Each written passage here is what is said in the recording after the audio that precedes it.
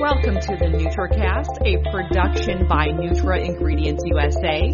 I'm Danielle Masterson. Thank you for joining me here on the NutraCast, where we talk and share insights from inside the nutrition industry. When you think of exotic trees, the divvy in Aruba or palm trees in the Bahamas may come to mind, but the Northeast also has an exotic tree. My next guest is a world-renowned expert on maple research. Dr. Navindra Sriram is professor and chair of the Department of Biomedical and Pharmaceutical Sciences at the University of Rhode Island. He did his doctoral and postdoctoral studies at the University of the West Indies in Jamaica and at Michigan State. Dr. Navindra Sriram, my fellow Spartan, welcome to the NutraCast. Danielle, thank you for having me. So you're also from the Caribbean, and I love that you think of the maple as an exotic tree. What drew you to the maple of all things? Thanks for asking that, Danielle. As you said, I grew up in South America in the British colony of Guyana, now known as Guyana. And being a third or fourth generation East Indian, my ancestors were from India. Growing up in a poor third world country, we never had medicines like the way we think of medicines in the U.S. There were no pharmacies and physicians. So we always depended on using plants as our sources of medicines, as drugs, because of what grandma said or great grandma said. And as a young boy growing up in the Caribbean in South America, I was very piqued with what in plants are actually good for us and medicinal for us. So that's where my journey started. As you mentioned, I did my PhD in Jamaica at the University of the West Indies, and then I came to Michigan State to do my postdoc, my fellow Spartan. Thank you. But, the way that we think of maple, as I was finishing up my postdoc, coming from the Caribbean, I never even knew that maple syrup is not pancake syrup. I didn't know the differences. If I were going to have pancakes and I had pancake syrup, I did not know it's not pure maple syrup. So, it didn't dawn on me at that time. I moved from Michigan State. I went to California. I worked at the University of California in Los Angeles at UCLA for 5 years. And during my time there, I did a lot of research on everything that grows in California. California has most crops, as you know. Berries and fruits and pomegranates and various nuts, tree nuts. And after, switching jobs and moving to the East Coast, coming to the University of Rhode Island, I wanted to work on something that was unique and niche to the East Coast. So it was only found in this region. And that's what drew me to maple, because it dawned on me when I arrived here, as I looked around, the beautiful foliage that the New England region is known for. It's because, in part, of many different types of species of maple trees that we have, including the sugar maple. So, to get back to your question, when I think of exotic plants coming from the Amazon or from the Mediterranean or from India or from China, it was this exotic plant right in the northeastern part of the United States and Canada. And I was not explored as much until we looked at it. And we've been doing that for about the past 11 years, Danielle. So that's a long answer to your short question. And so some of my listeners might be saying, well, why is a nutrition podcast talking about syrup? But you've identified dozens of compounds in pure maple syrup, and you've been applying that to the research that you just mentioned. Tell me a little bit about what you're working on and some of those health benefits you've uncovered in your research. Right, Danielle. I'm glad you raised that point, because, sugar, as we all know, has high calories. And in the sweetener space, there are not many natural sweeteners. So pancake syrup is high fructose sometimes, or fructose-based corn syrup. But among natural sweeteners, maple syrup is one that's well known. Honey is another. Agave syrup is another. And there are not many natural sweeteners that consumers have or know about. Maple syrup, it turns out, is obtained from certain species of maple trees, primarily the sugar maple, also known as Acer saccharum. And what happens is that in the late winter to early spring, this is actually the first agricultural crop on the East Coast of the United States and of Canada. Sap flows from the trees and it's collected and then boiled, where 40 liters roughly of sap, it's predominantly watery, is converted to 1 liter of syrup. Now, obviously, it's a sweetener. It has sucrose. But beyond sucrose, what else does it contain? And as we know, refined sugar is sucrose also. But when you think of it, sap is like the quote-unquote lifeblood of the tree. It's moving nutrients from the soil all the way up to the new buds. And in that sap, you're finding constituents such as vitamins, minerals, phytohormones, amino acids, organic acids, and as a natural product chemist, what I was most interested in were phytochemicals, quote-unquote phytonutrients, which are known to be present in other plants, such as tea and berries and flax. And my question was, well, are there phytochemicals which are in sap, which would ultimately persist and be present in syrup during that concentration process? And I think, just to answer your question, it is a sweetener, yes. And I've always said, drizzle, don't guzzle. But our question was, well, is it different in chemical composition and potential biological effects versus other sweeteners, other artificial sweeteners, refined sugar, and so on? So you mentioned sugar maple, and I know there's a number of other species. So what you just said, does that apply to, say, the red maple, the canyon maple, all the other species? It's an interesting question, Danielle. So we have done a lot of studies on different species of maple, and predominantly what's used by the industry to produce maple syrup predominantly is the sugar maple. Why? Well, the sap of the sugar maple has a higher sucrose content than other maple trees or species, and therefore you will need less sap to get to the amount of Brix you'd want to get to, 6% Brix in syrup. However, the red maple, as you just pointed out, which is Acer rubrum, is also widely used, as well as certain other maple species endemic to this region of the world, including the black maple, Acer nigrum, I think there's sycamore maple, and certain other maple species, but predominantly sugar and red maple.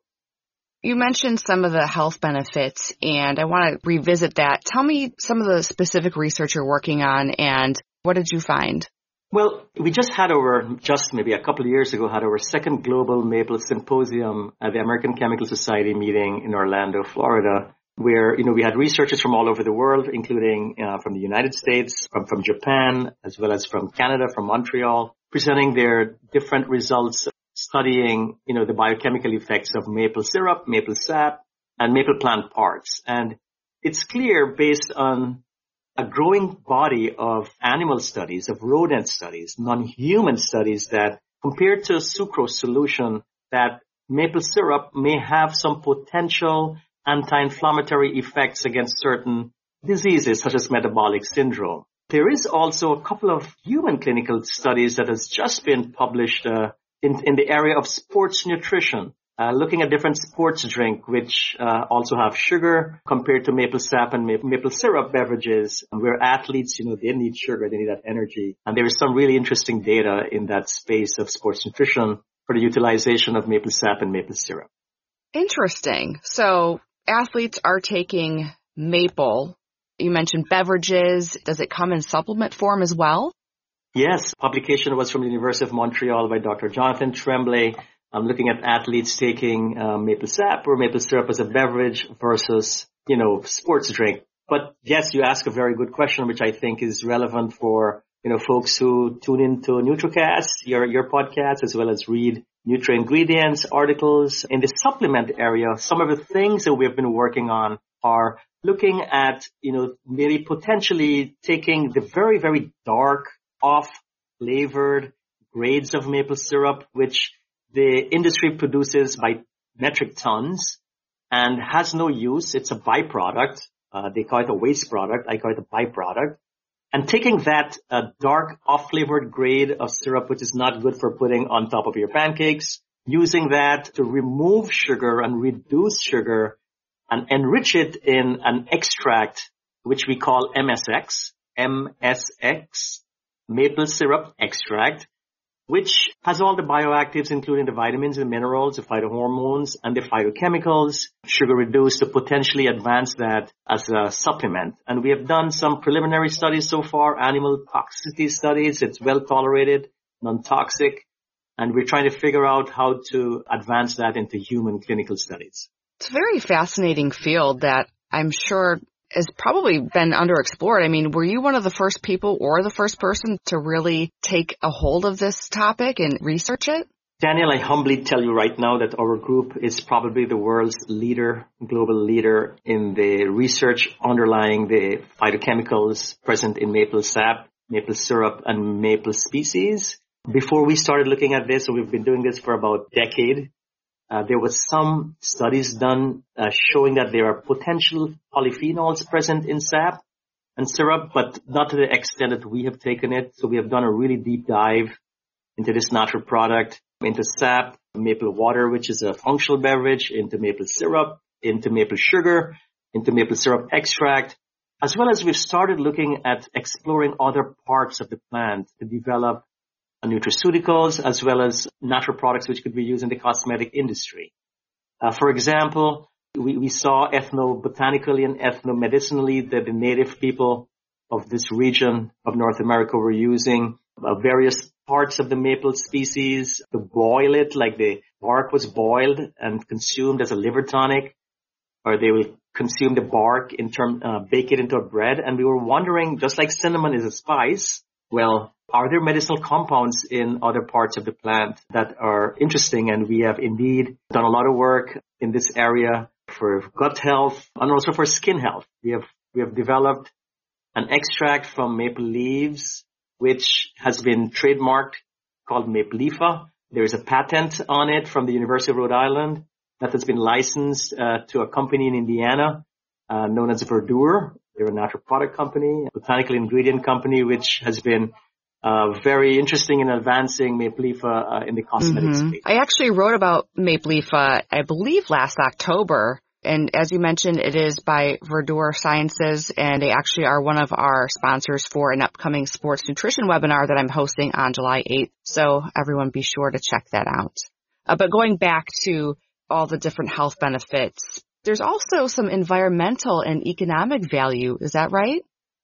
Very right, Danielle.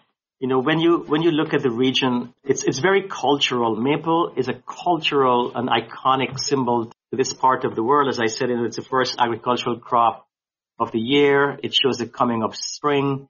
There are festivals around maple, sugar bushes, as well as the economical impact of the production of this food, which only, as I said, comes from Canada and the eastern part of North America, and its impact to the farmers, to the region, to sustainability, to growing local and eating local is enormous. So it's a holistic view of keeping trees erect and having good forestry management rather than chopping them down and putting in more shopping malls. So it's a very, interesting natural product that really connects at different levels with the people of this part of the world. For me, as a natural product researcher and a professor, as a teacher researcher, I'm honored, and it's really a privilege to be involved in doing research on this exotic plant, as you pointed out. You also received a pretty large grant, right, for your research?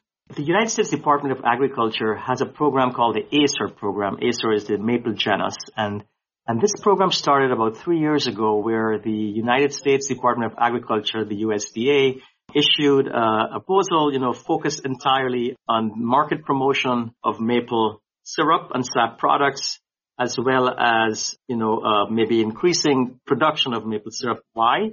Well, as I said, it's an important economic crop to the United States for sure, as well as to Canada.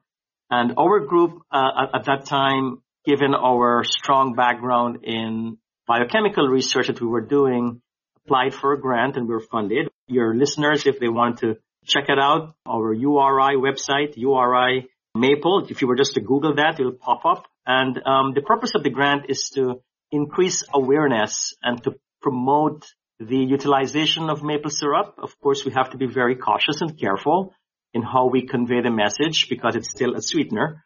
But again, promoting it to consumers and to really have consumers connect to the cultural and understand the economical aspects, as I just explained earlier, about what this natural product is. So it's a very cool website, I think. We have published so many papers on maple, but obviously only our peer-reviewed journals are read probably by peers. And we wanted to make sure that the lay person, as well as, professionals like dietitians or physicians could go and understand what the peer-reviewed data really meant. So we're explaining it in terms of news bites and YouTube videos and creating unique ways of which we can communicate the market promotion of It's certainly products. A really cool tool and platform that you develop there. So yeah, I would definitely encourage anybody to visit that website because it is interesting. And obviously you guys are very excited about it and made it very user-friendly and fun.